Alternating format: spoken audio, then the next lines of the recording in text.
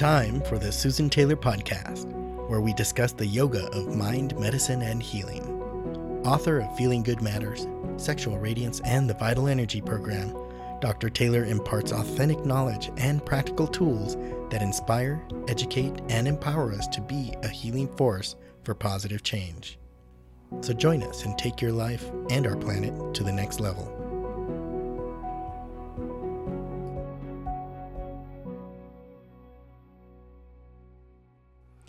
Hello and welcome to episode 128. Move Beyond Blame. Live healthy and happy post-COVID-19.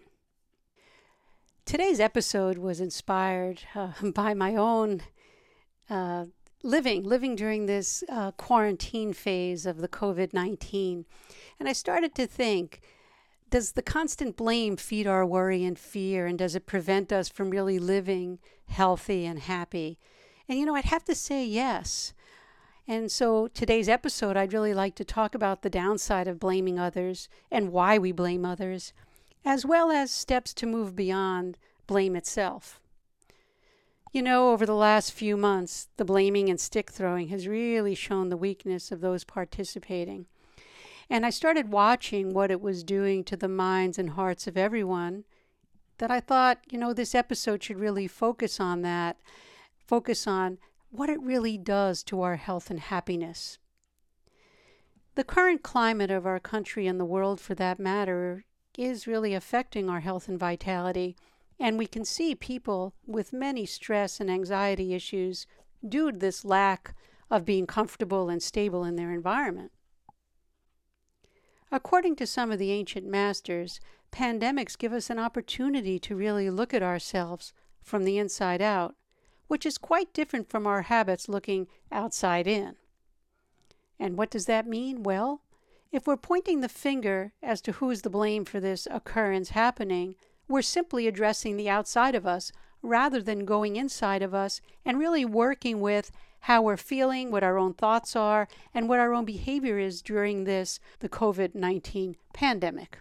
Does this seem a bit far-fetched or out there? Well, perhaps so, but let me explain a little bit more. What does it mean when we say blame? Well, it means, according to the dictionary, to assign responsibility for a fault or a wrongdoing. We all have blamed others for doing things wrong. Am I correct in saying that? I would have to say yes. But what is the root cause of blame? It appears to me that people play the blame game for several reasons. Even mainstream psychology does recognize it. Although it knows very little about ego and how it operates, it is beginning to recognize the connection between negative emotional states and physical disease.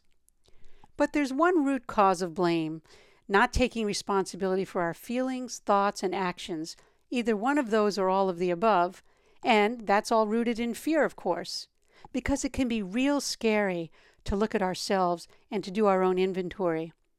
The fear of really seeing ourselves from the inside out is really not having the courage, because you need a lot of courage to do that, especially to keep your nose in your own backyard.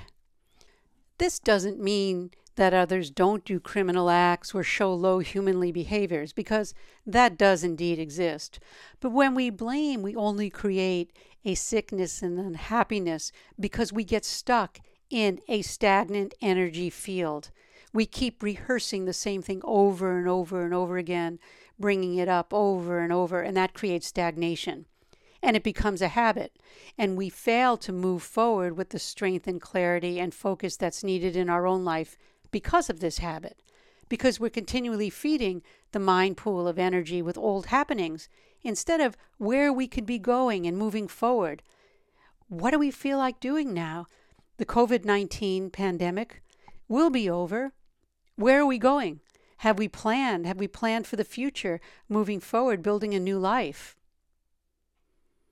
It's interesting, if we go to the negative, things grow like the virus grows. If we stay in the fear, the animosity, the anger, the blaming, it's going to grow just like our virus is growing. And then we begin to contract, and our anger, jealousy comes up, irritation. It percolates even more. And the stagnant energy pool that we've created feeds the negativity, and we really do get stuck if it goes too long. Let's not let it go too long. Let's move forward now, take both feet out of the energy pool and say, where are we going? Let's live happy and healthy. Let's move forward, lift the consciousness, bring everyone to move forward with us. I would carry it even a step further and say that we blame others because our ego takes over. So I had mentioned fear, but ego operates out of that paradigm. And it's much easier to blame than it is to address our own feelings. You know, everyone is blaming the president, the state governors for this pandemic mess, or where it originated, or we're not medically prepared. Who could we blame for that? Who could we blame for our economic and political corruption? Could we blame the elite money holders, the unsanitary conditions in certain markets? It's not even to mention names, but we could create all sorts of objects to blame all of this on, whereas it is a collection of everything. It's not just one thing that's causing this. But our tendency to blame is very, very deep-rooted, and it comes from that deep-rooted fear. We don't want to fool ourselves. There's plenty to learn from this COVID-19 experience. We can get to see a reflection of how we are feeling, thinking, and behaving. Some people have told me that they've already got to see their deep-rooted fears just by staying home. What if they die? I know many, many people out there in the front line dealing with patients. Again, going into a hospital where everyone is fearful. They don't have the proper equipment in many places. These feelings and emotions do come up. The toilet paper rush was a perfect example of that. Or buying all food off the shelves. All the vitamins and supplements that are on back order. Everything's sold out. That's fear. That's fear, and it's manifesting in every one of our hearts as a collectiveness. So we must be able to recognize it, stop blaming anyone for causing all of this, and move out of the survival mode and get into a place of health, harmony, and happiness. So we're going to move from spending time blaming anyone, blaming the people who bought all the toilet paper because we don't have any, right? That's another little blame. But we have to understand everyone's doing their best. We're all here together globally. In fact, this pandemic brings that reality to the home front. You know, the virus that supposedly started in Wuhan came to visit all of us and the rest of the world. The message is clear, right? We're all vibrating on this planet spinning through space, and we all have to come to grips with that and start recognizing that and treating everyone accordingly with health, harmony, and compassion. Because pandemics do bring reality to the home front. Remember that. There's no one to blame, and that's the key here. We must look beyond things of our past and step out of this cesspool of anger, hate, animosity. The anger that's been percolating is what's changed our government and why we have even a government that we have now. It's not the government's fault. It's the collectiveness. We're the ones that create all of this, meaning all of us together, not one person. We have to step into a new light of vitality and compassion because everyone is trying their best. So let's not judge how good or bad anyone is. Let's send a positive message out to everyone. Work with ourselves to build health and happiness and be the conduit for others to catch our own happiness and healing attitude. You remember when I spoke about emotional contagion? Well, emotion of fear is contagious. But guess what? An emotion of happiness, joy, and camaraderie-ship is also contagious. Why not share that? I would ask anyone how many fed the waters of fear and anger, and how many caught our emotions when we were fearful or angry. Literally, I could say we've all done that on some level. But we could move forward now and pay attention and keep our own nose to our own backyard. By blaming, we're holding ourselves back. We really are, by stepping into we're holding ourselves back from our own health and happiness post-COVID. And that's the message. Let's move beyond the blame and step into a healthy and happy global community post-COVID-19. And if we do this collectively, the virus won't really have anywhere to park itself. And how do we do this? Of course, I'm going to say meditation and its practices. Why? Because meditation introduces you to yourself. And the time is here that we need to address our lives and slow down, develop inner focus, and build our immunity both inside and out. Our inner unrest that causes our health and happiness to be compromised is really what has to be addressed.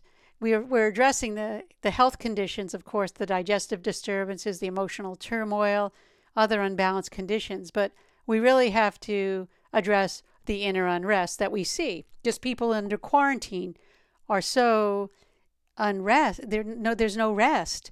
Instead of using the time where you could be learning and learning to meditate, learning to stay with yourself, even if it's 5 minutes a day. Learning to plant a garden, learn to plant a vegetable, learn to be in nature, be with family, children. All of these are available to us right now. The biggest virus that we have right now is fear, anger, frustration, and entitlement. And all these emotions, by the way, are contagious, and we see it within the landscape now.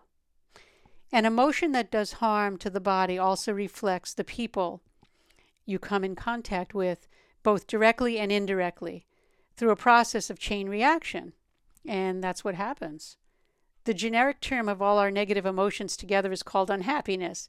So we want to turn this around. We have to polish our ego, and we do that with meditation, ridding ourselves of the fear. We must learn to breathe to carry the mind back home. There was an excellent book that I just had the opportunity to read, Vishoka Meditation by Pandit Rajmani Tiganayat, the spiritual head of the Himalayan Institute. It was fascinating. I worked with students with it. Everyone loved it because it's rooted in the science and practice from a real live tradition delivered by a master, as opposed to a soundbite that's delivered and you say, well, wait a minute, I can't meditate. Well, you're not given a whole systematic, you're not giving a process in which you could systematically go within. Bring your mind back home. So all of these practices out there, don't beat yourself up if it seems difficult to meditate. It's because many of the practices aren't rooted in a real tradition with time-tested, systematic practices. And that's the key. I have no financial affiliation with Vishoka meditation or any of that I'm talking about. When I see a gem, I'd like to share it with everyone in the community, and hence why I say, take a look at it if you really want to see the basis and the root of how to learn to meditate. You can join our Meditate with Me Thursday night classes. I'll show you how to build your energetic protective field with the breath so that you could keep your organism protected and your mind in the light of being. In other words, positive emotions. If you want to join me, we're accepting donations for the class. Go to drsusantaylor.com / and go to the shop, and you'll be able to reach it right there.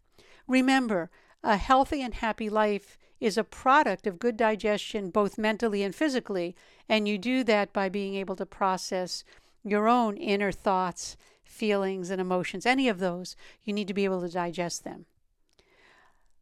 Before ending, I'd like to just say we have to be prudent and socially responsible, but not fearful, blaming others.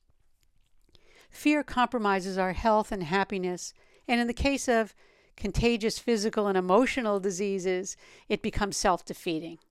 A genuine smile, knowing that everybody is doing their best, is said to really help distribute the life force. That life force I'm talking about is the prana, chi, ki that I teach with breath awareness. And it really helps distribute that life force to every cell in the body. The happy person is less subjected to disease, since happiness attracts a greater supply of this life force, this energy into the body. Maintaining a positive, joyful attitude is exactly the right thing we need to do now for the next phase post-COVID-19. And that does bring me to the end of this episode. If you'd like to be notified, please contact me at susantaylor.org. And as I always say, do your research. And if you know someone who may need to know about the topic, please pass it on. It'll help benefit the community. It'll help build the community, and it will really help pass on the message.